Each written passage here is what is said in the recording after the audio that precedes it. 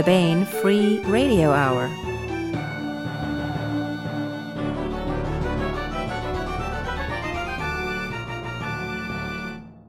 On the podcast, sentient sea monkeys found in the extrasolar underwater broccoli forest of Gliese 581c, and then lost because they're so tiny. Bestest of the best, strangest of the strange, and an oil to fix squeaky egregiousness. Plus, we continue our complete audiobook serialization of David Drake's The Sea Without a Shore. All right now. Welcome to the Baen Free Radio Hour podcast. It's an honor to have you along. I'm Baen editor Tony Daniel. This time on the podcast, we have a great discussion with the editor and a good many of the authors from this year's anthology, The Year's Best Military and Adventure SF 2015. Baen Consulting Editor David Afsharirad co-hosts the interview with me. David is also the editor of this very fine collection of stories, which he gathers from near and far. The story authors we talk to are Brendan Dubois, Andrea M. Pauley, Seth Dickinson, Claudine Griggs, Brian Dolton, and Hank Davis. We also want to remind you that until August, readers of the Year's Best Military and Adventure SF 2015 can vote for the best story in the anthology, and the author of the winning story will receive $500 in a plaque at this year's DragonCon 2016. So reward the author of your favorite story in the book with some extra largesse and bling bling. The voting is vetted and we think very fair and just and fun. Details on how to vote are in the book. They're in the front matter. Plus, we continue our complete audiobook serialization of David Drake's The Sea Without a Shore. That's all coming up. Here's the news.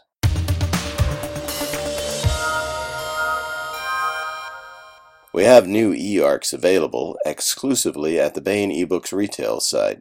Now, an e-arc is both the mating call of the alligator snapping turtle as it approaches the upper ranges of its ecstatic underwater vocalization, and it is also the call of distress made by the male snapping turtle after the female of the species bites his tail off after the two turtle up. No, that is totally bogus made-up stuff, we hope. No, an e-arc is an electronic advanced reading copy. This is an e-book that we sell before the proofreading and print production, and it used to be called the galley proof back in the days, when alligator snapping turtles gazed up through the asteroid ash and proclaimed, "We will survive this little setback." The main greatness of the e-arc is that you get the work of your favorite author, or of a writer who might become your favorite author, months before it comes out. This is especially neato if you like a particular series, such as out now is Project Elf Home e-arc by Wynne Spencer. This is a collection of 3 novellas all set in the Elf Home Tinker universe of the elves, Pittsburgh, and the transformed area where the two meet called Elf Home. Wynne has once again produced a wonderful book, and this one's got some really great tales in it, some harrowing tales too. Also out now in e-arc form is The Span of Empire by Eric Flint and David Carrico. This is a continuation of Eric's Zhao Empire series. This is science fiction detailing humanity's fight and alliance with the wily Zhao and just plain fight with the vile Ekhat. These are loosely based on the history of the 7 Years' War, I think. Eric started the series with Katie Wentworth, who passed away a few years ago, and now he and David Carrico, author of 1635, The Devil's Opera, both of them co-authors, by the way, are continuing the Zhao Empire series with The Span of Empire. Project Elf Home and The Span of Empire e-arcs are now available at baenebooks.com. I want to welcome the editor and several authors from the Year's Best Military and Adventure SF 2015. This is a second edition of our wonderful anthology of Year's Best short stories as gleaned from many venues, magazines, print, and online. Hi, everyone. Hey, Tony. Hello. We have the editor is David Afsharirad, who anyone who's been listening to the podcast for long will recognize as the guy I always get to do the short story anthology podcasts because he has to read them anyway because of his capacity as editor of this thing. David Afsharirad is the editor of the anthology series, The Year's Best Military and Adventure Science Fiction. You can also, like I said, hear him from time to time here at the Baen Free Radio Hour.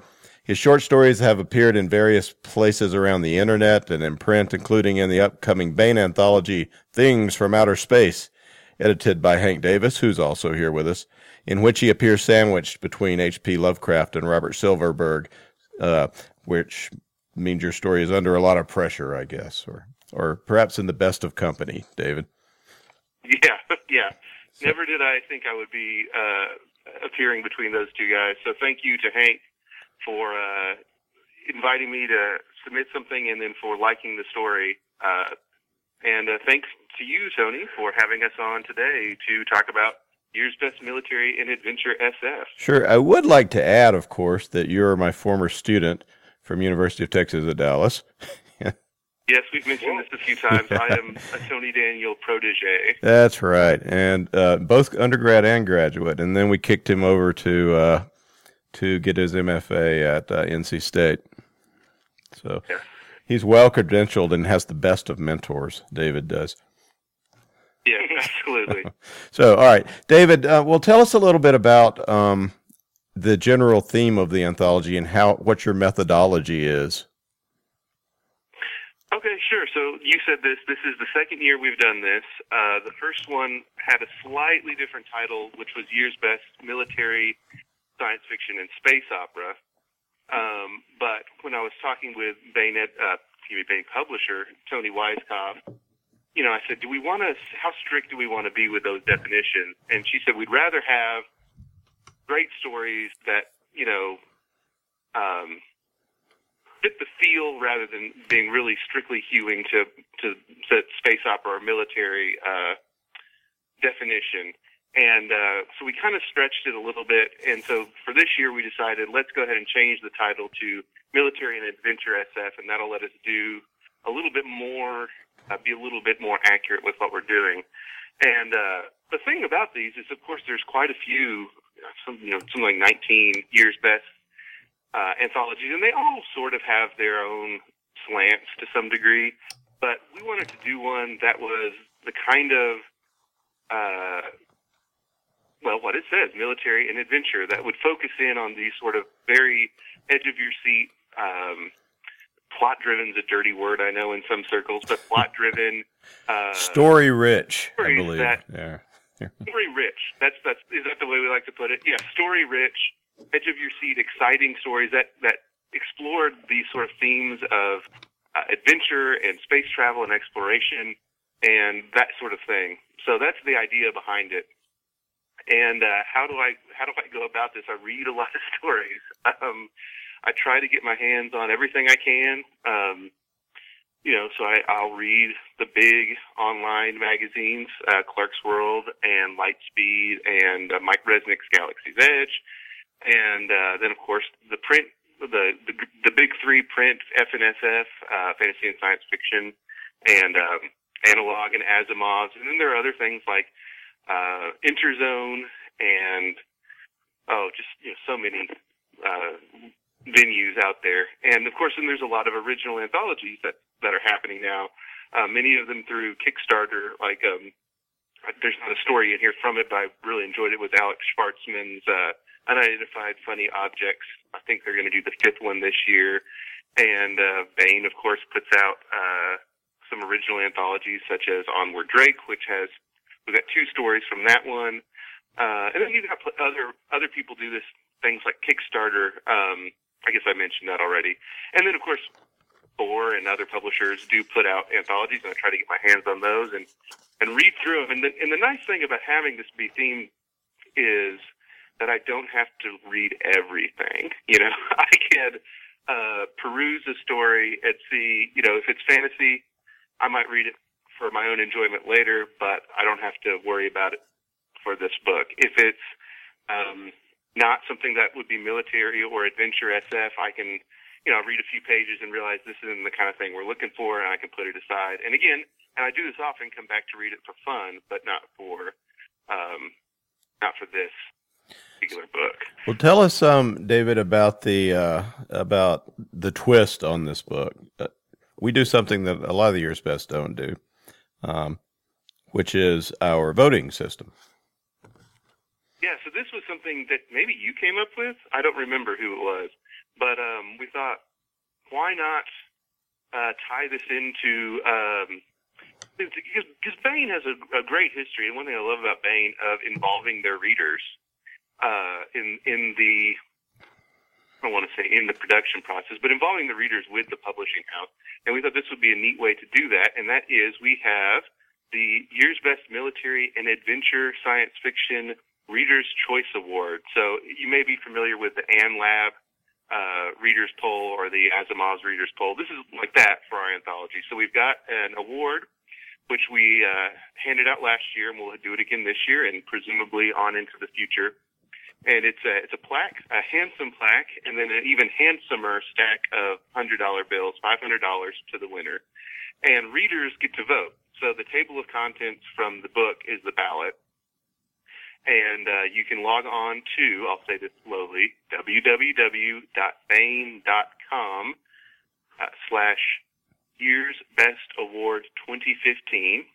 And there'll be a little check mark box thing for each of the stories, and you can vote on your favorite. And you've got until the end of August to do that. And then we will tally up the votes, and we will hand out the award at DragonCon over Labor Day in Atlanta. And as I said, it's a plaque and $500. And so this is just a fun way to, reward writers. We like to put money and accolades into writers' hands, and also to involve the readers and make them feel like they get a say, because they do. They get a say in what is the year's best. Yeah. So one of these writers might very well be $500 richer in August. Yeah, well, 1st of September, yes. 1st of September. Well, you have to wait on the boat till then, Brendan. Yeah. Or whomever. So. Yeah, last year was the first year we did the anthology, and the first year we did the award. And Michael Z. Williamson won for a story, Soft Casualty, which is set in his Freehold universe. Yeah, that was a great story. Good turnout. Yeah, and it was a great turnout. We got. I don't know. I don't have the numbers, but we were pleased with how many people got on board and voted, and we'd like to obviously continue that because the more people that vote, the hundreds and hundreds. Yeah, exactly. Yeah, it was not in the double digits. It was much higher than that. So, yeah. So, David, go ahead and let's talk about the anthology. However you would like to proceed. We're going to go in alphabetical order because that is the order they were in the back of the book. So, we have got Hank Davis here today. As we mentioned, he is senior editor at Baen Books. He is also a writer, obviously. His stories have appeared in Analog, the magazine of fantasy and science fiction, and the Orbit anthology series, among other places. As an editor, he has edited several popular anthologies, which we have talked about many of them here on the podcast. Things like the Baen Big Book of Monsters, A Cosmic Christmas, and its sequel, A Cosmic Christmas to You, In Space No One Can Hear You Scream, Future Wars, and Other Punchlines, and Worst Contact. His story here today in the book is The Trouble with Telepaths, that originally appeared in Onward Drake. We actually talked, I think, about that story back when that book came out, but we wanted to talk to him again, and he agreed. So, Hank, thanks for being on again today. Oh, well, it's a pleasure. We hope so. I feel the other participants outright me, but proceed. Well, you, like me, had the benefit of alphabetically coming first, so don't underestimate that. All right. So we also have Seth Dickinson here. He is the author of the epic fantasy The Traitor Baru Cormorant and 16 short stories. He wrote much of the lore for Bungie Studios' Destiny, He teaches at the Alpha Workshop for Young Writers. This is his second appearance in our Year's Best anthology. He was in the first volume with a story called Morrigan in the Sun Glare, which is related, unsurprisingly, to his story in this volume. That one is called Morrigan in Shadow. Seth, so glad you could be with us. Thank you. Glad to be here. We also have Brian Dolton with us today. He has ridden a camel in the Sahara, played volleyball on a sandbar in the Pacific Ocean, stayed in a Zen Buddhist monastery on a sacred mountain in Japan. His story in here was, it's a far future mystery. I think that's a fair way to describe it. That appeared in fantasy and science fiction. We are happy to have him. Brian, thank you. You're welcome. I should be identifiable on this as the only British voice, as far as I know, on the podcast. Yeah, you will stand out, yes. We also have Brendan Dubois here with us on the line. He is the award-winning author of 19 novels and more than 150 short stories. His stories have twice won him the Shamus Award for the Private Eye Writers of America and have also earned him 3 Edgar Award nominations. He is a former Jeopardy champion, and he recently appeared on and won the game show The Chase. His first science fiction novel, Dark Victory, was published back in January from Baen, and he is working on a sequel, or maybe the sequel is done, and Tony is working on editing it. I'm not sure. Either way, his story, it's on my desk. The Siege of Denver, is set in that same world, and he kicks off the anthology. He's the first story in there after my little preface and David Weber's introduction. Brendan, thanks for being on. Well, David and Tony, thanks for letting me come play in the science fiction universe after so many years in the mystery and thriller field. It's great to be here. All right. We also have Claudine Griggs. She is the Writing Center Director at Rhode Island College, and her publications include 3 nonfiction books about transsexuals, along with a couple dozen articles on writing, teaching, and other topics. She also just recently began writing fiction, and she's published 3 stories, one of which appears in the book, of course, and she hopes to write more science fiction, which was her first love genre as a teenager. She earned her BA and MA in English at California State Polytechnic University in Pomona, and she is also a Vietnam-era veteran, I believe the Air Force. Claudine, thank you so much for calling in today. Oh, thank you for having me. It's a pleasure to be here and say hello from Rhode Island. You're just down the road from Brendan, right? He's in New Hampshire, so we've got a lot of you guys are on the East Coast. I may be the lone Texan here. Anyways, finally we have Andrea M. Pauley. She writes short stories, blogs for Waitlist Books, and writes occasional book reviews for the Washington Independent Review of Books. Her story, For the Love of Sylvia City, which is in Year's Best, was inspired by the work of oceanographer Dr. Sylvia Earle, and a government publication with one of her favorite titles of all time. That title is The Shallow Water Benthic Habitats of the Main Hawaiian Islands, 2007. I guess she'll tell us more about that today. Andrea, thank you so much for being on. Hi, David. Thanks for having me. I really appreciate it. I'm excited to be here. Excellent. Well, so we did that alphabetically. And since we aren't in the room to draw straws and see which one of you gets the short straw to go first, I'm going to just go kind of through the table of contents in order, which means, Brendan, you are up first. I wanted to ask you a couple things. One is that, as we mentioned, you have got quite the list of credentials in the mystery writing field. Now the day of your, hang on, let me see if I can remember it. Dead Sand was your first book, and the detective's name that I can't think of. It's Lewis Cole, Lewis Cole Detective Series. Yep, Lewis Cole, there we go. I should have written that. I had that so queued up. Anyways, I read that earlier this year, really enjoyed it. So you have been writing mysteries for quite a while, and as we mentioned, won the Shamus Award, been nominated for Edgars, but you're just now kind of starting to get into the science fiction field. You've had stories in Analog recently, I know, and of course these 2 novels from Baen in this story. So what's it like making that switch, although you're still writing mysteries, we should say, but what's it like making that switch, jumping from the mystery genre over to science fiction? Actually, it's a lot of fun. My first love was science fiction and fantasy. I'm a child of the 60s and early 70s, back during the space race, and I read all the old greats, Asimov, Bradbury, Andrew Norton, the whole Heinlein, the whole schlemiel. And I really wanted to break into science fiction, but my first short stories are always rejected by the science fiction magazines. And almost by happenstance, I sold one to Ellery Queen's Mr. Magazine, and that sort of set my path for the next 20 or so years. But I always had a fondness for science fiction, and I was just thrilled when Baen picked up a science fiction novel I just wrote just for the fun of it, just for the pure fun of it. And it's great being reacquainted, though I have to say, with all due respect, the genre of mystery and thrillers where people are killing each other and slitting throats actually are very pleasant people to meet with, and it's everybody seems to get along. And now I'm finding that the science fiction and fantasy field, which should be sort of a forward-looking, we're all in this together as humanity field, boy, there's turf battles and tongue wars going back decades I'm just getting familiar with. But I guess that helps me if I'm deciding to write military science fiction.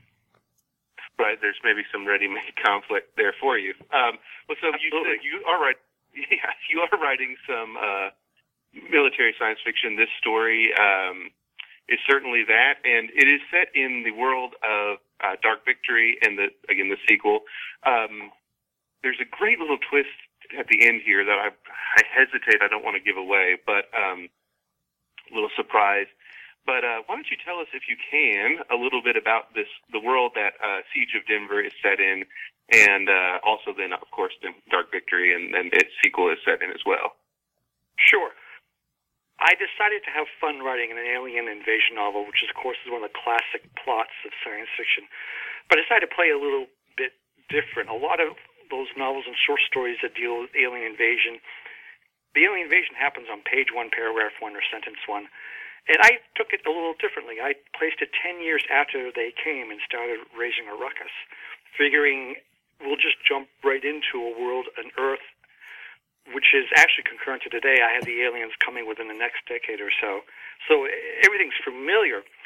But the way the aliens attacked pretty much disabled our 21st century technologies. So you're having basically an interstellar war on Earth being fought with 19th century technology. There's steamships, telegraphs, coal-powered locomotives.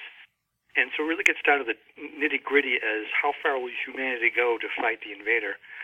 And the twist is, let's just say the women and men who are fighting the war are not quite what you would expect them to be. How's that for being a little bit I think that's mysterious?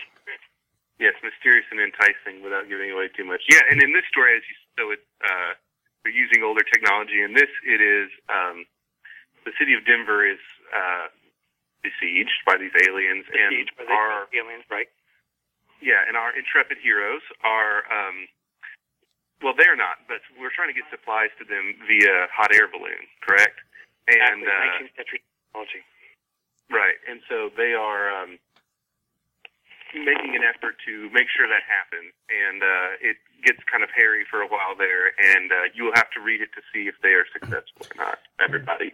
The thing that I love about Brendan's world with Dark Victory and with this story is that he doesn't, the aliens, we don't know what the hell they're doing or why they are. He probably knows himself, but it's the way I imagine a real invasion might go. It's like, it's almost incomprehensible, some of the moves they make. Exactly. And as my characters say to one another, what do you expect? They're aliens. We don't know what is driving them. And that's the mystery in both books and the short story is, why are they here and why are they doing what they're doing? And at some point, Tony will probably put a knife to my throat and tell me to reveal all, but hopefully that might be a book or two down the road. We'll see. We know a little bit at least now. Yes, we do. Yeah, so I'll just let you guys plug it. When is the sequel coming out? Do we know, or is it still in the works? It's Tony D right now. Yeah, it's on my desk. It's spring, but the mass market of Dark Victory will be out in August. The first novel in the series.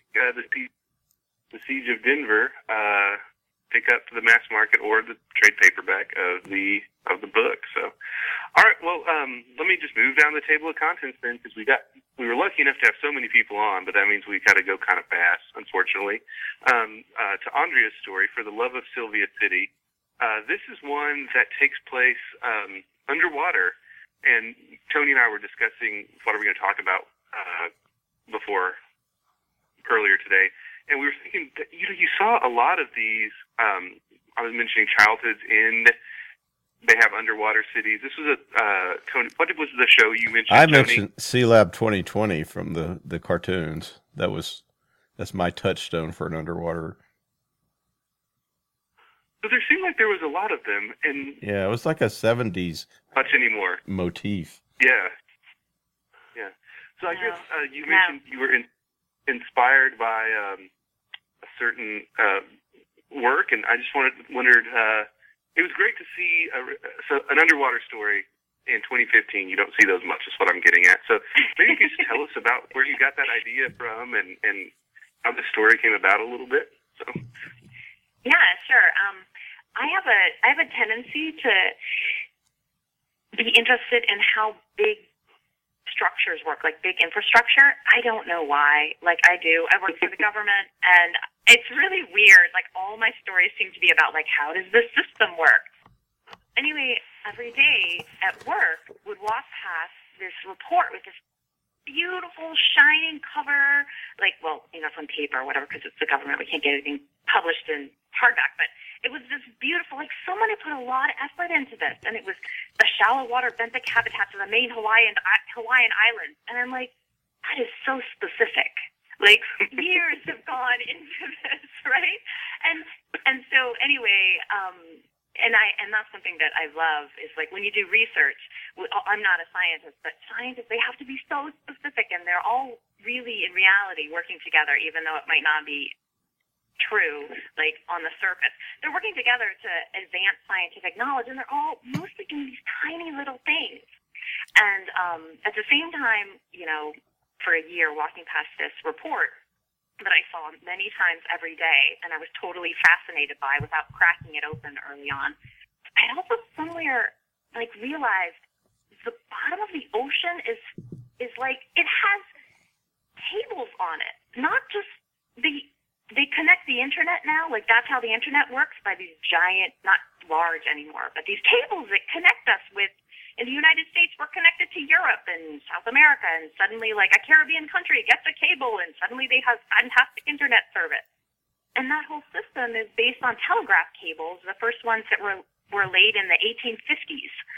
And so, anyway, one thing led to another, and I wanted to write, like, an underwater story, and I had put it in Sylvia City, the title, but that just didn't quite seem where the story was. And when something is underwater, especially if it's in, like, a transitional area, like on the continental shelf, you have this kind of constant change, and I wanted a character that was also having, in some kind of, like, indeterminate state of change. And in the story, my main character is the last refugee from the land going down to Sylvia City with her parents at some point, and she's since grown up, and one day she doesn't feel like she belongs anywhere. She definitely doesn't belong on the land, and there's this haven on the bottom of the ocean, and she's doing her, basically, service, not quite military service, maintaining undersea cables kind of on the continental shelf, and she has some physical aspects that make her best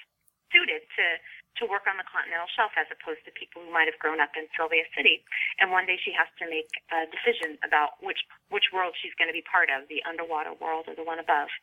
And so, anyway, seriously, telegraph cables on the bottom of the ocean being laid in the 1850s. Seriously. It's amazing. Mm-hmm. So we're kind of like Brendan. Yeah, sure, kind of like Brendan's story. We are talking about old technology, although this is a very different story than his. But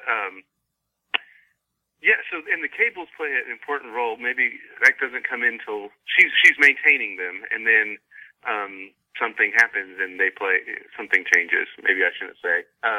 Yeah, and it's a modern story. I mean, it's not set in the 1850s, right, but right. it's still there's all this. and what's going to happen with all this infrastructure as time goes on? Like, we have all these things buried in the ground underneath us. You know, I live in Washington, D.C. We have metro tunnels everywhere. What happens to those in the future? Are they really going to take them down when we're all in hovercraft? I don't know. What's going to happen? Kind of cool. Yeah, I agree. Well, so your main character needs breathing apparatus, but most of the people that live in Sylvia City, they're sea adapted, right? That's right. So I had to think about what kind of breathing apparatus the main character would have, and among other things. And I tried to design things that could be realistic about a breathing apparatus that is somewhat alive still, or in another case, an underwater vessel. It's like a personal underwater vessel that's also alive to a certain extent. So the particular breathing apparatus has layers on it that peel off. They kind of grow and peel off, and they're on her underwater, the suit that she lives in, and it's kind of like they're not quite in symbiosis with her, but it's a living thing, and it protects her away from pressure, contortions, underwater, and anyway. And what is the conflict that's going on the land, and why is Sylvia City a refuge? The conflict is there was a war, and I called it a carbon war, and it's a war that targets carbon-based life forms, and as a result of the war that had previously happened, 20 years before or something like that, there was a lot of pollution in the air because it's basically burning carbons as gigantic weapons that have killed a lot of people and have also changed the environment of the Earth to a certain extent. And, all this stuff we know about, like, what happened, the potential for the ocean to be like a carbon sink, and how carbonic acid may not be the right one, but the fallout, carbon fallout going into the ocean has affected, the ocean, the earth, the land, and people are still trying to survive on the land. And on the day that the main character has to make a decision, the carbon war has flared up again. And this is very bad because the only refuge is on the bottom of the ocean. This strikes me as it's a really rich world, and it kind of strikes me that you might have a novel here. Are you working on one based on this story? That is a terrifying idea, but yes, it has crossed my mind. It has crossed my mind, But leave it at that, baby. Yeah. Yeah, that's one thing I love about science fiction, and I'm looking ahead at folks we're going to talk to and the other folks who we would have loved to have on, but like I said, we only have so much time. So your story is like 14 pages in this book, and all of that you get all of this that you're saying layered in there. Brendan's story, you get all this background and this very rich world, and Seth's and everybody's coming up that we'll talk about. It's just a comment. I guess I don't have anything to say more than that. It's one of the things that draws me to science fiction is all this neat background stuff that sort of just barely shows in the stories, but that it's there. So, yeah. Synecdoche.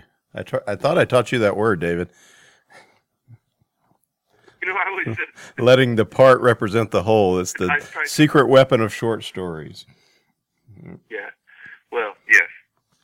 And especially science fiction short stories. Absolutely. Let's keep on trucking here. So the next story that we have the contributor on is Claudine Griggs' A Helping Hand, and this one's short, but I really wanted to have you on, Claudine, because I liked it so much. It was also one of Tony Weisskopf's favorites.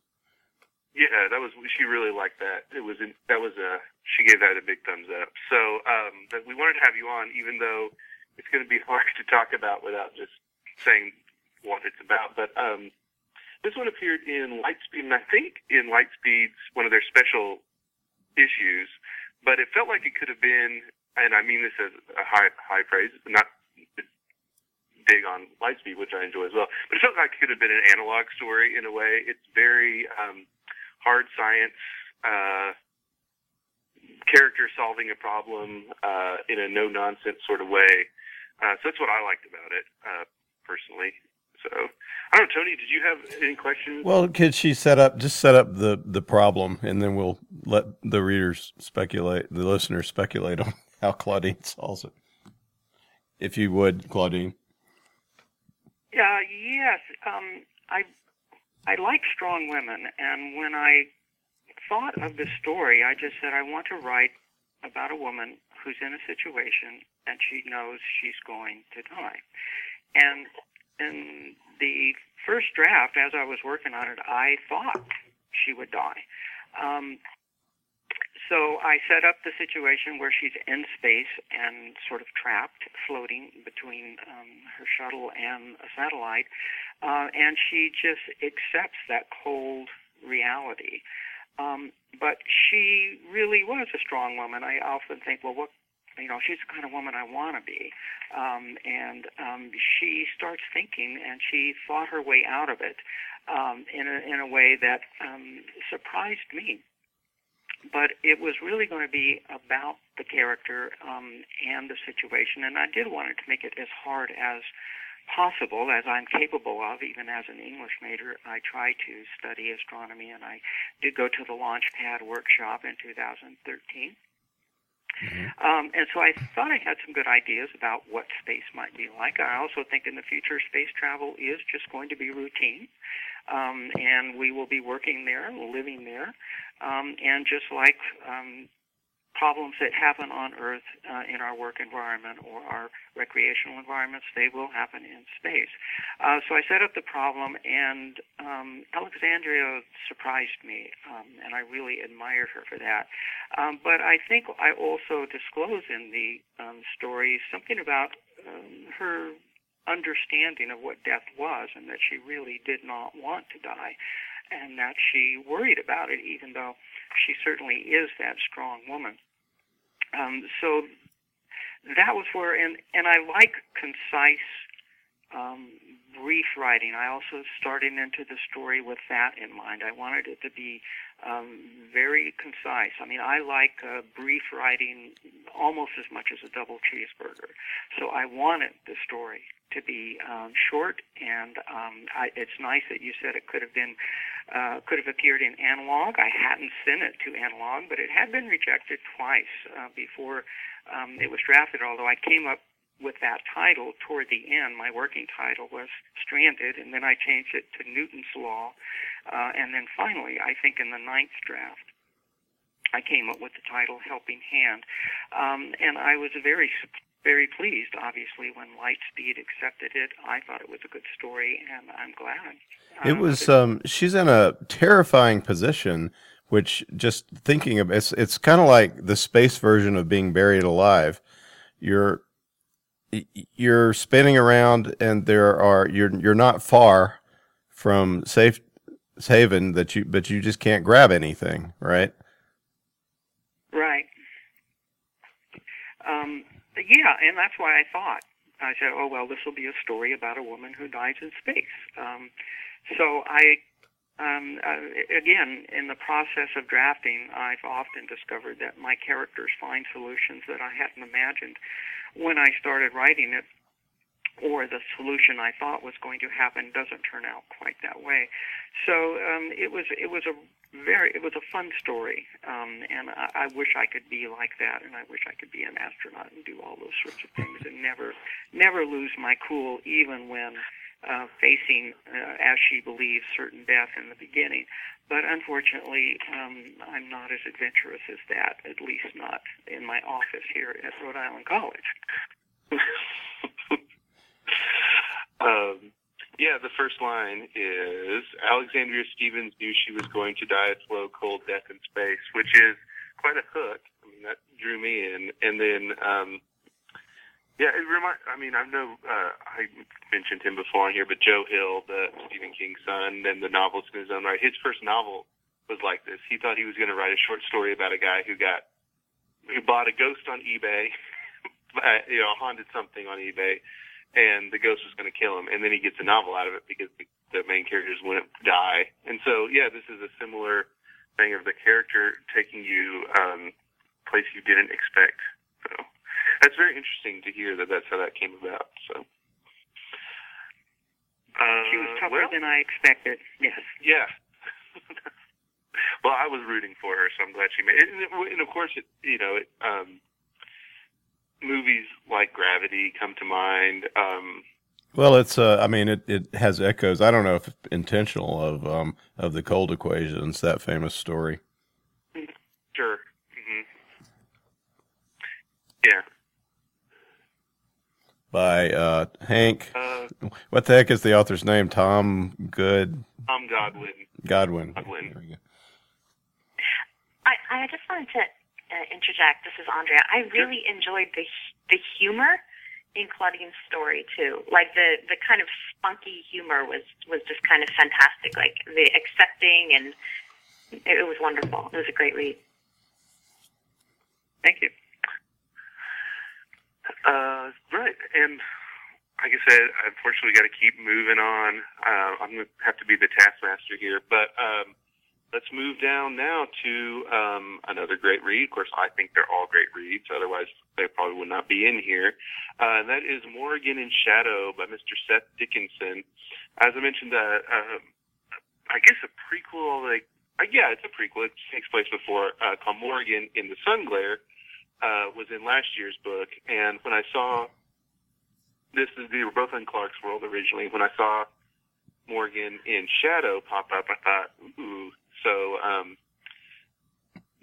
here we are. And so this is the same characters. If you read the first anthology, or if you read it on Clark's World from Morrigan in the Sun Glare, we are back now with Morrigan in Shadow. And when I was writing, I get to one of the fun things you get to do is write those little intro blurbs.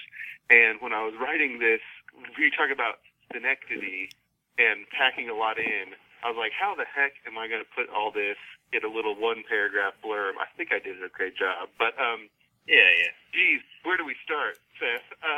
So this, maybe you give us the setup as best as you can, realizing we only have like an hour tops for this whole thing. So, it's a very dense story with a really weird structure, but it's pretty simple at the core. It's about a woman, a soldier, who's torn between what she has to do to complete her mission and her kind of human obligation to her lover. And it's about how far you're willing to go to win. And the sort of conflict between the ends justify the means and right. And that grows into this sort of huge cosmological science fiction idea. But that's the kernel of it all, the emotional engine. Yeah. There's a lot of... Sorry, go ahead. No, go ahead. I just wanted to say there's a lot of interesting trivia behind this story, but we can get to that. Yeah, for sure. We can. Well, give us some while we're here. While I'm excusing you. So this story is actually based on a game mod that myself and some colleagues, people I know through the internet, made for this ancient game called Free Space 2 from 1999. I'm sorry, that's ancient in my life. And we got the source code to it, and we were able to sort of create our own stories in the game. And you can actually play through all the events of Morrigan in the Sun Glare and most of Morrigan in Shadow online, or you can see other people playing them if you don't want to actually buy the game. You can look it up on YouTube. It's called Blue Planet. And Morrigan in Shadow actually kind of leaps over the game's progress. So for the fans, the people who've been sticking with us for all these years, trying to figure out what would happen next, it was kind of a cool chance to see how the story might go. Yeah, wow, that's fascinating. So I was going to ask you if there was like a novel in this, but it sounds like there already is. Maybe there is still, but there's already a bigger structure that this fits into. Well, you talked about how it's a strangely structured story. It does have you're addressing the reader in some portions of the story. You're saying I'm telling a story. Why did you choose to tell the story that way? What was the I mean, maybe you don't know. Maybe it just came to you, Seth. Yeah, I tried to make the story linear in its emotional logic, but it's all mixed up chronologically, and I was really worried that would get too confusing to follow.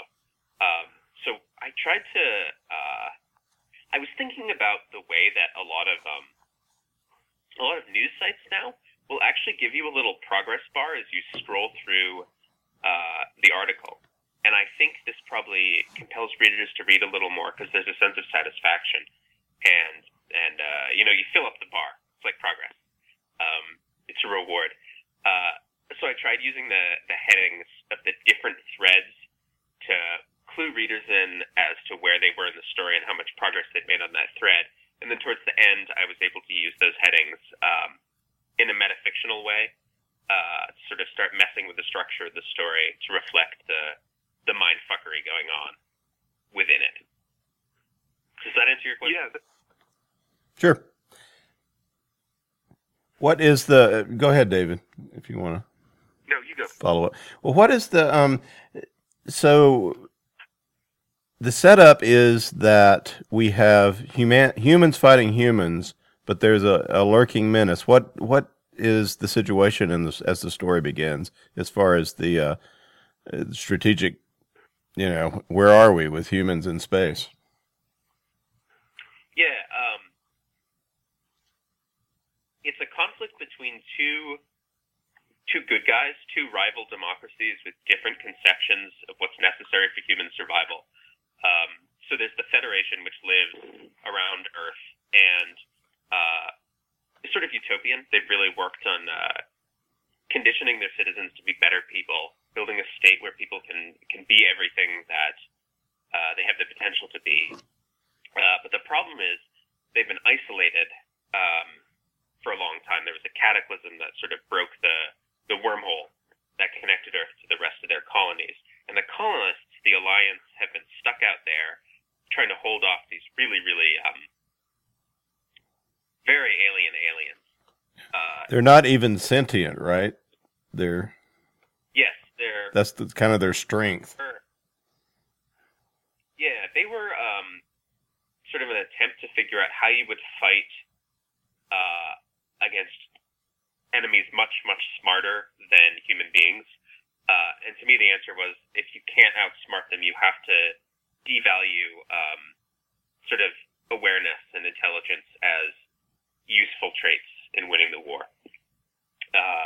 So the Colonist Alliance has been facing these guys, and eventually what they do is they rebuild the wormhole back to Earth, and they say, hey, can you guys help us out? And they want to mobilize Earth into a war economy because, they need to survive, and Earth has a ton of resources. I know anyone listening will probably wonder, why would anyone with access to that much, real estate out there need resources from Earth? And it has to do with how industrialized Earth is and where the population is distributed. The problem is, of course, that the people, the Federation, aren't willing to try to wreck their civilization to go to a war footing. They think there has to be another solution. So the colonists end up saying, if you're not willing to help us fight these aliens, we're going to have to incorporate you by force. And that's where the conflict comes from. And when this story starts, the Federation is basically lost. And part of the reason it's lost is that its citizens are psychologically unprepared to commit acts of mass violence, which is a great thing, I think, but unfortunately made it tough for them to fight the war. Right. It's not maybe it's a great thing, and maybe not in this circumstance. And that was one of the things that was fascinating to me. Is you got a very alien, which I always like. I mean, I like guys in rubber suits too, but a very alien, and then two factions of humans and all three think so differently from each other. And that was one of the really interesting things to me about it. It also, I mean, it follows. It's the kind of it has the kind of theme that David Drake explores a lot, which is that the warrior has to become something that is somewhat monstrous to his or her own culture in order to be effective, right? So, yeah, absolutely, and they've institutionalized this in the story with this group they call Nagari, which is sort of where they stick everyone who's not psychologically suited to live in utopia. And these people are basically sort of weaponized monsters who serve as a sort of method of last resort for protecting the Federation. but she's a very sympathetic weaponized monster. Yeah, I hope so. I'm glad. Did you have any? For sure. There was a lot of. I had the feeling of a great Greg Bear novella called Hard Fought. Did that have any influence here? Yes, Tony, I knew you. I thought of that, and I thought of you, and I read it. So. I've read and loved Greg Bear. I haven't read that one. Yeah. What? Check it out. Hard Fought. It is Tony. We talked about Tony was my old teacher. That was one he assigned in class, and I think, and I hope you take this as a compliment. I don't mean it to be anything but Hard Fought in this, both, they're incredibly rewarding, but you're going to have to put some effort in, and that's what I tell people when people ask me, friends who I have who aren't readers necessarily, but they're being nice and they bought the book I edited. I say, read them all. I said, Morgan and Shadow, you might have to put a little effort, but do it. You're going to be glad you made it through. So, yeah. So, well, we could talk about this on and on and on. Let me ask you one last thing. Are you going to do a novel? Are you going to write more stories in this, or are we done with Morgan and crew? So my hope is that we'll be able to wrap up the game series eventually, but it takes so much work. I'm not sure when we'll be able to get to it. So I might end up doing more short stories in the world. The problem is that the game actually has a more complex setting with a couple extra alien species with their own sort of cognitive architectures. And I chopped them out of the Morgan stories for simplicity. And to continue the story past where we are, I feel like I'd have to bring them back in. So I feel like, Morgan's character arc, Naomi Laporte in the story, is at a pretty good place. She got her happy ending. Yeah. And I'm also in contract with Tor to write some novels for them. And one thing I have thought about a lot and worried about a lot is that, for me, Morgan and Shadow was a really self-indulgent story. It was, I really liked just sitting down and writing all this crazy stuff about radically alien aliens and space fighters dogfighting. And I do worry that when I let myself go like that, I end up producing work that we'll put it kindly and say, takes a lot of effort to get something out of. So I've been thinking a lot about how to streamline. Okay, all right. But yeah. Well, we'll keep an eye out. Yeah. All right. Like I say, I gotta cut you off. I want to say thanks to Hank and Brian for hanging in there. We will get to you guys. We'll get to Hank now, and then Brian. I appreciate you so much. We were gonna end with a bang with you, but first let's go to Hank Davis. Hank, we talked about this story once. It is in Onward Drake, which was Mark Van Name edited a book in honor of David Drake, who listeners will, I'm sure, be familiar with. And this is a story you have known Dave Drake, who, by the way, is also in the anthology we'll talk about. Me and Tony may talk about his story here in a minute. But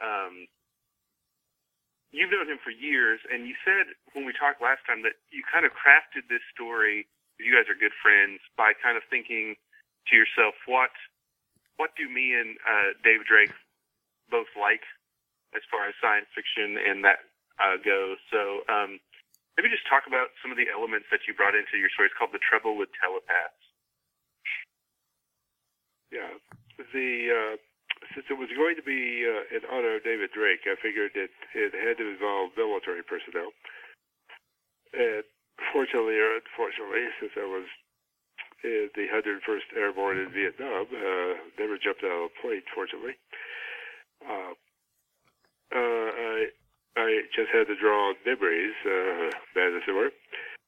this is, although actually I didn't have any combat in it, it seems to be sort of a peacetime army, or at least stateside soldiers, who are in the future, but it's the army is still pretty much the army.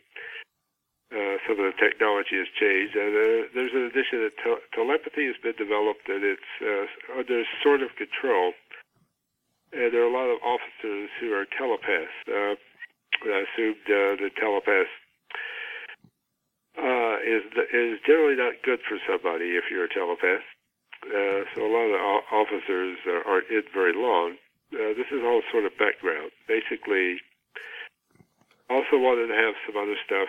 David is a big fan of H.P. Lovecraft, so I introduced a Lovecraftian element. And he's also a reader of Charles Fort, so I threw in some Charles Fort without actually saying so. Readers of Charles Fort will pick up on it. And anyway, Dave said he liked it, which was the main objective. And he also said something I hadn't even thought of, which was it was a very much like the stories he read in the 50s and 60s, which, come to think of it, it certainly is. There's nothing new wave about it. It's been written in the 50s or 60s. And also, telepathy plays a strong part. That was in a lot of stories in the 50s and 60s, but we don't see it that much anymore. One reason might be John Campbell is no longer around, and he was fascinated by psionics. And another reason might be that J.B. Wright himself is dead. And from what I understand, his department, or whatever it was called, at Duke University is pretty much not functional now. No one is investigating telepathy. If telepathy is real, we probably will find out about it a long time in the future, probably by accident. But anyway, I pretty much wrote the story in first person. And I made the hero not a telepath. And I've got through invading secret aliens. Invading aliens are more fun if they're secret. And then I threw in a not very original ending. So I don't really know what else to say about the story. I'm a little amazed you picked it for the year's best, because I didn't think it was anything outstanding, but David Drake liked it. So it achieved its raison d'etre, if I'm pronouncing it right. Yes, there are two Davids that liked it, I guess. So David Drake, at least two Davids that liked it, and me.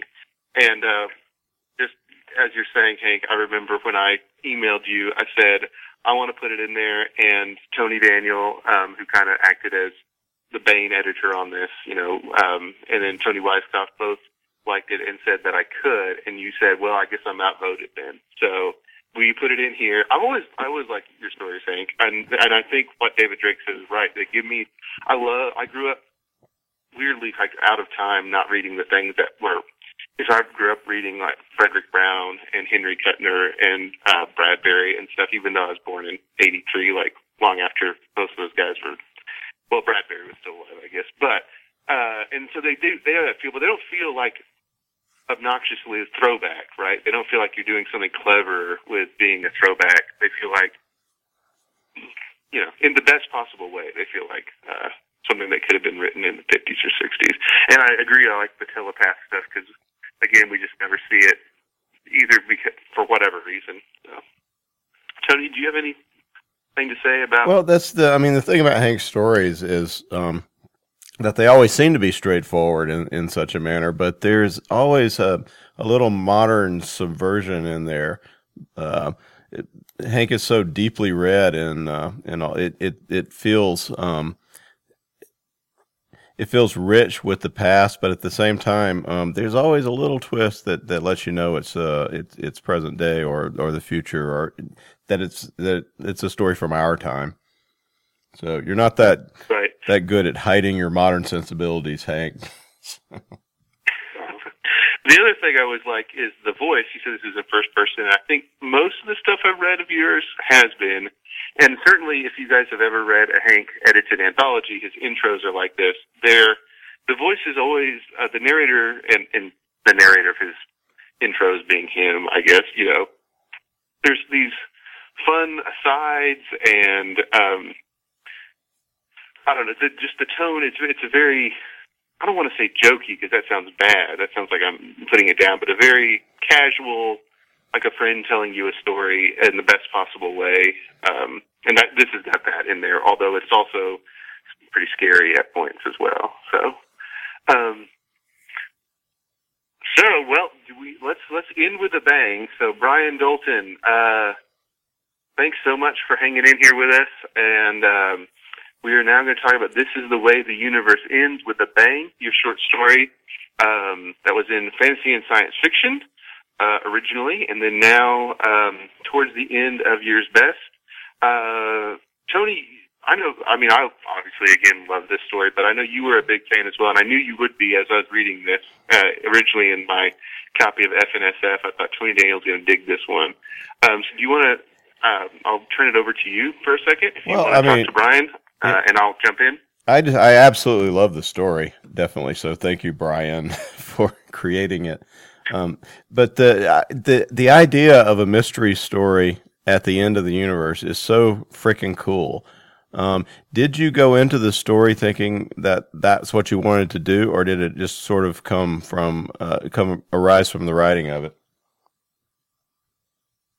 I'm not really sure where the original idea for the end of the universe murder mystery came from.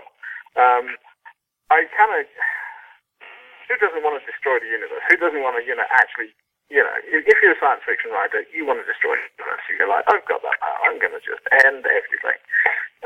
So there's, I had a few of these concepts existed before as background ideas for other stories that I've had. I was borrowing other pieces that already existed. But, I just wanted to see what happens if, there's only a few beings left at the end of the universe, and they don't necessarily all get on with each other. The story came from a few sort of other ideas that I had.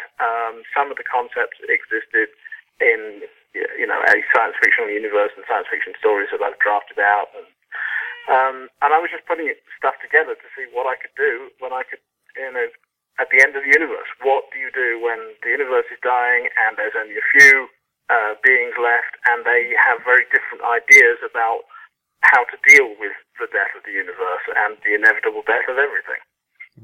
And these are super beings. They're like what happened if the singularity popped up all over different places in the universe, something like that, right?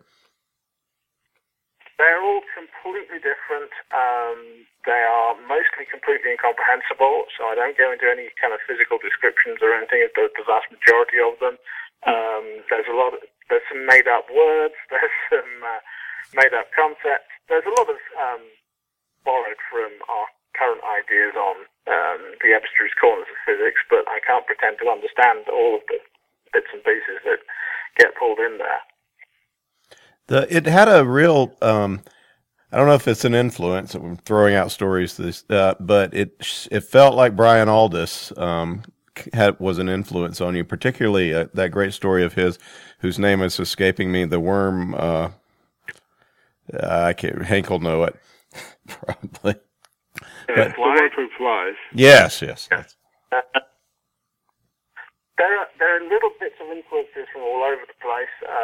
Titles and lists, there are odd quotes and references here and there to all manner of stuff. Probably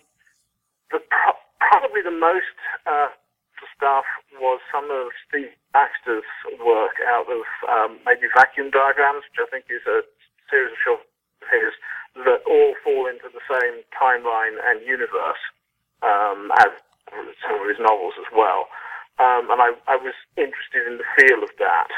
And it's possibly James Blish, which somebody commented on, I know when it was published in science fiction, The Cities in Flight, at the very end, the final scenes from Cities in Flight, which I read many, many, many years ago, and that is probably an influence there as well, just in terms of what happens when the universe ends. How does it end, and what happens when that's going on? And can you kind of set up what the situation in the story? The situation is I think when it starts, there are 92 beings left in the entire universe. And so they're all different. Some of them are effectively collective intelligences that are the remains of some race that existed long, long previously. Even I don't necessarily know who they are. They're totally different from one another. They are the only 92 beings left, and the universe is winding down. It's 99+% complete. They know that resources are scarce. Time is coming to an end. The universe is basically going to stop and die, and there will be nothing left. So they have formed into groups who each have a different philosophical approach to how to deal with that. Yeah. Tell us about a couple of these super beings, because I found they're sort of like thematic, right? To some extent, yes. There are philosophies taken to particular extremes in some cases, and they are more about their ideas than any sort of physical form or structure. They're concepts. I mean, if there's one called Hapax Legomenon, which only ever deal with introducing new concepts. So anything it tries to communicate, it's trying to say it has never been communicated through the entire history of the universe, which means it actually has to instruct the people it's talking to how to translate these concepts because it's doing such a new thing. So it's almost completely incomprehensible to everyone.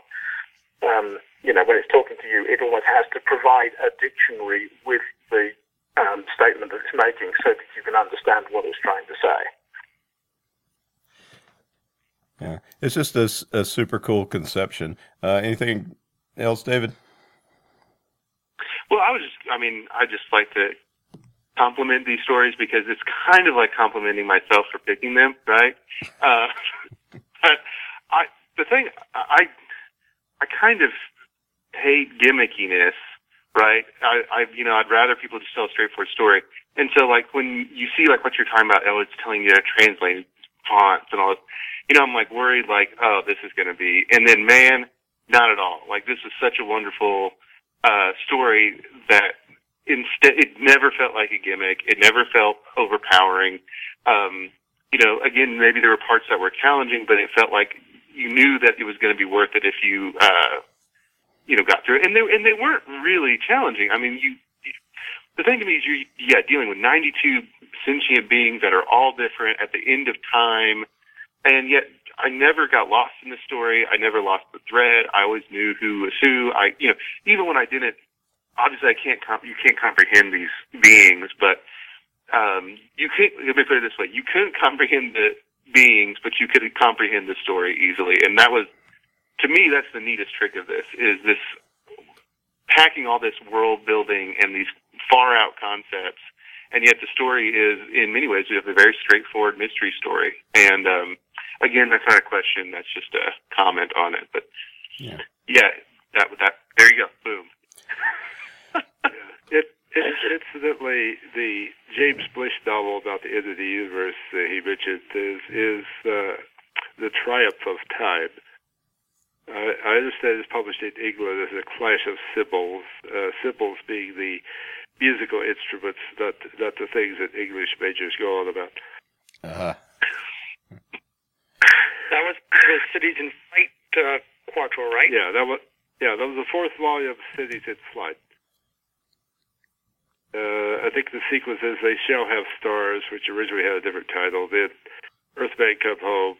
No, sorry. Then Earthman Come Home is the third one. I find I can't remember the second one, which was somewhat the weakest one since it was written as a juvenile, even if it was serialized at analog. And this is all irrelevant, so I will shut up. Everyone should read the Spin Dizzy books. Well, David, do you want to sum up and say goodbye? Or do we have anything else we need to add here? Why don't we do this? Why don't we cut these authors loose so they can go write stories for Year's Best 2016? And maybe me and you can talk about some of the other stories in there just briefly, and then we'll wrap it up. Does that sound good? Yeah. Well, let's just want to thank everyone greatly for being with us and providing some insight into these wonderful stories that you've written. Thanks for the invite. Great being Thanks a here. lot. Yep. Yeah. Thank Yeah, you. thank you. Yeah, thanks, care, guys. everybody. It's great talking with you. Yeah, All right. Butch's granola, or whatever the word is. Well, thanks, Tony, and it's a lot of fun. And I also want to say thanks to we had about half the contributors on just due to scheduling, and then of course, I mean this is a long interview as you can see, so we couldn't have everybody on. So I do want to just briefly mention David Drake, who's got a great story called "Save What You Can," which is the first Hammer Slammer story in like over a decade. When it was originally published, it was. Now it's been reprinted here. We've got one of my favorite writers, Joe Lansdale. He's got a kind of a Burroughs send-up called Wizard of the Trees. Sarah Pinsker wrote a really touching short military science fiction, after the war is over, called Remembery Day. We got Brad Ferguson as back again. He was in the first volume. He's got a story called Gyre, which is set in this larger Sargasso universe, Sargasso containment universe, which you can read about online. Eric Leaf Davin, who was also in the first one, he's back again with a story called Twilight on Olympus. And finally, we got David Brin, who wrote a story called Tumble Downs of Cleopatra Abyss, which has got a lot of good attention, including closing out Year's Best Military and Adventure Science Fiction 2015. So, anyways, those are all worthy stories, and I would love to have those on as well, but we just didn't have time. So thank you to them, thank you to the people who are on, and thank you, Tony. And let's one more time mention the place you can vote. Yes, go vote. Vote early and often. Actually, I think you can just vote once. But yeah, it's proctored. And it is absolutely. We've got it set up to where it can't be fiddled with, and it's www.bain.com/Year's Best Award 2015. And so go buy the anthology, read it, make the agonizing decision of which one is your favorite, and vote for it, and we will hand out the award at DragonCon.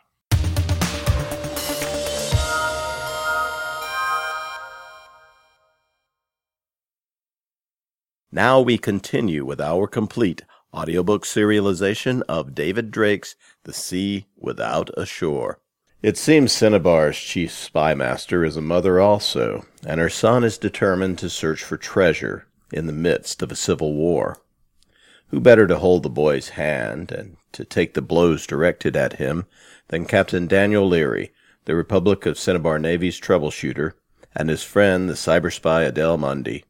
The only thing certain in the struggle for control of the mining planet Corsaira is that the rival parties are more dangerous to their own allies than to their opponents. Daniel and Adele face kidnappers, pirates, and a death squad even before they can get to the real business of ending the war on Corsaira and bringing their charge home, maybe along with ancient alien treasure. Now here is the next entry of David Drake's The Sea Without a Shore. Chapter 2. Bantry Estate, Cinnabar. The run back to Bantry village was long and tedious at the best speed the skiff could manage, but Daniel found that he didn't care. He sat, more comatose than relaxed, in the bow while Hogg held the tiller. Not that much guidance was required. "That was too bloody close," Hogg said harshly. He didn't need to detail what he was thinking of.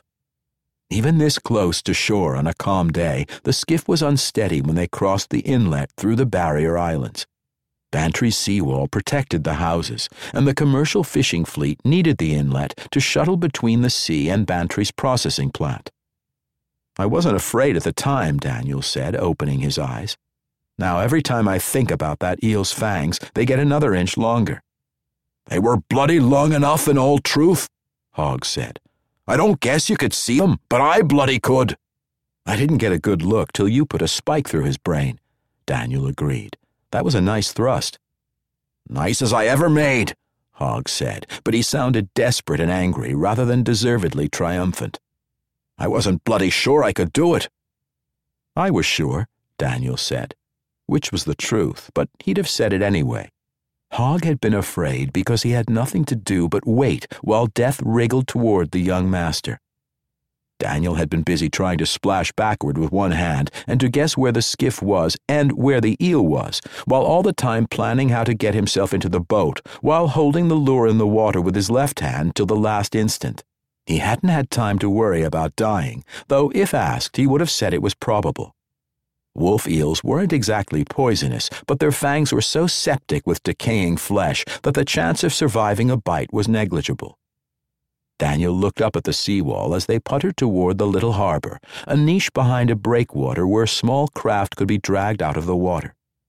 He had thought that Miranda might be waiting up there for him, but the only greeting was a chorus of, "Hey, Squire!"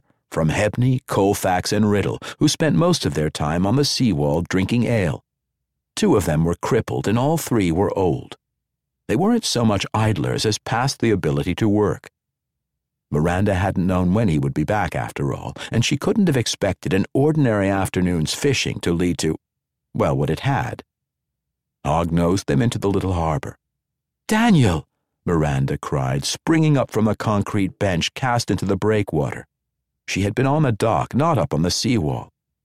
"Oh, darling, I'm so glad to see you." "Got it?" said Hogg, grabbing a bit to steady the skiff. He waited to tie up until Daniel had stepped out. Daniel hugged his fiancée. He was a little embarrassed to have thought that Miranda hadn't come to greet him, and more than a little worried because her greeting was so enthusiastic. Did she know? "Daniel," Miranda said, stepping back slightly. "I invited Tom Sand to dinner tonight. If I did wrong, I apologize, but it sounded important, and I didn't know when you would be getting back." "Of course it's all right," Daniel said heartily as he wondered what was going on. "I'd better get cleaned up. I went swimming to free the lure the last time." Which was enough to say about the fishing trip, he decided. Miranda knew his work was dangerous, but there was no need to tell her how dangerous bad luck could make his leisure. He gestured her ahead of him to the cast staircase. The steps were slippery, so that put him in a position to catch her if she fell, a vanishingly improbable event, but a reflexive matter of courtesy. "That's, the builder, you mean?" he added. "Ah. And he's coming for me, not Adele?" The only Tom Sand Daniel knew was the major contractor who, as a favor, though Daniel wasn't sure who the favor had been to exactly, had built the community building which Daniel had given to Bantry. Daniel had gotten on well with Sand the few times they'd met, but they were barely social acquaintances. Sand was also the husband of Bernice Sand. Daniel knew as little as possible about Adele's intelligence work, but he couldn't help making that connection when heard the name. "Yes," Miranda said, pausing for Daniel at the top of the seawall. "I told him you were out fishing, so I don't think he could have thought I meant Lady Mundy." "Another woman would have told me that I was treating her as though she were a moron," Daniel said. "You are far too sweet to say that, even if it's true, for which I apologize." He grinned and kissed her. A pair of housewives chatting on one's doorway giggled, and a man, one of the trio on the seawall, cackled, "Give her another one, Squire! She's too pretty to stop there!" Miranda was tall and fair, attractive by any standard. She wasn't beautiful at a glance, but even on first meeting, she had projected an aliveness that set her apart from the conventionally lovely girls whom Daniel had dated to that moment. Daniel waved to the idlers but avoided eye contact. He was the squire whenever he visited Bantry, in fact, though not by law. He had the respect of everyone on the estate and their due deference also. But a free citizen's deference didn't mean slavish kowtowing. Though Daniel was first among equals, the folk he'd grown up with were his equals as men and women. "It was a little awkward," Miranda said in a low voice as they walked toward the manor house. "Cloris, the housekeeper, Widow Green, took the call and told me that Master Sand was calling for the squire. I picked up the phone and said that you were fishing, but that I'd have you call back as soon as you got in." And I called him Tom because, of course, we've been introduced." "Right," said Daniel, nodding.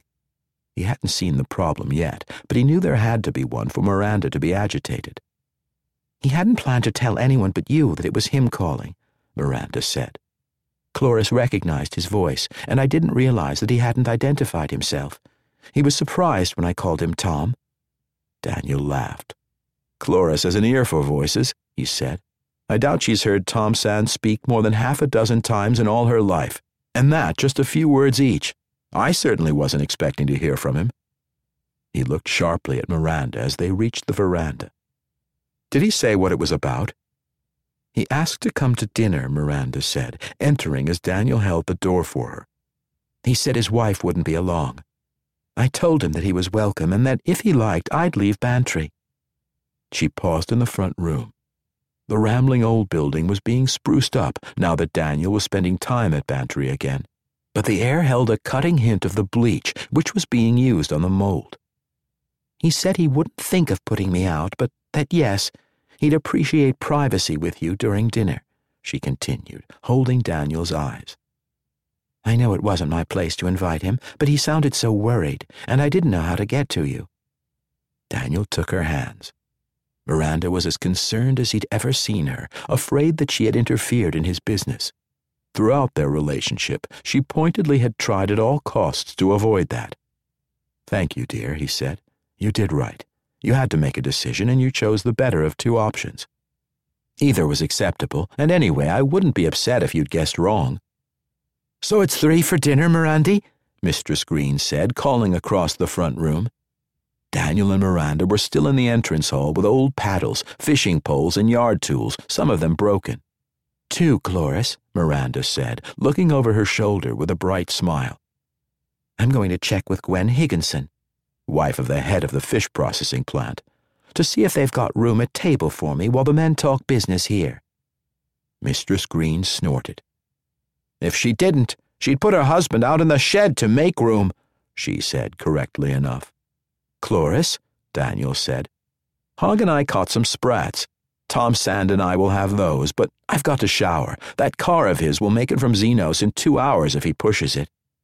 "I've laid clean clothes on the bed," Miranda said. She caught concern in the slight tenseness at the corners of Daniel's mouth. "No, nothing fancy," she protested. "Just like what you're wearing. RCN Utilities, only clean. And a newish pair, one that you haven't split up the seat." Laughing as though he hadn't momentarily feared that he would find his dress whites waiting for him in the bedroom, Daniel walked through the front room on his way to the showers at the back. Miranda stayed beside him. "I tried to think what Adele would do." She grinned, but the expression had a wry tinge. "That didn't help much," she said, "because I realized Adele wouldn't be out of contact." Daniel laughed in real humor as he bent to take off his soft boots. A pair of shower shoes waited just inside the door of the large tile room. He was very lucky to have met Miranda Dorst. Sorry, though, he was that the occasion of meeting had been the death of her brother under Daniel's command. "Adele isn't a magician, love," he said as he stripped off the utilities he'd worn fishing. The fabric dried quickly, but the many pockets were damp and probably held weed and mud. "I grant that she seems to be one sometimes." Daniel turned on one of the 3 shower heads. Instead of a drain, the runoff slanted down the floor and through the gap under the outer wall. One good thing about this Tom Sand business was that Daniel was no longer thinking about the wolf eel and what hadn't quite happened. He grinned. "Instead, I can worry about what Mistress Sand's husband needs to tell me in secret, and what that means for me and Adele." That was another segment in our complete audiobook serialization of David Drake's The Sea Without a Shore. And that's it for the podcast. Thanks to Audible.com and to podcast theme composer Ruth Judkowitz. And rolling thunderclouds filled with a variety of fireworks and seasoned with an aerosol of 15 pepper sauces, and scattered boxes of light anywhere matches that contain their own oxygen supply, and even work in space. And the thanks and praise of a grateful readership to David Afsharirad Brendan Dubois, Andrea M. Pauley, Claudine Griggs, Seth Dickinson, Brian Dolton, and Hank Davis, editor and authors of The Year's Best Military and Adventure SF 2015. Please join us next time here at the hammering heart of science fiction and fantasy, and keep reaching for the stars.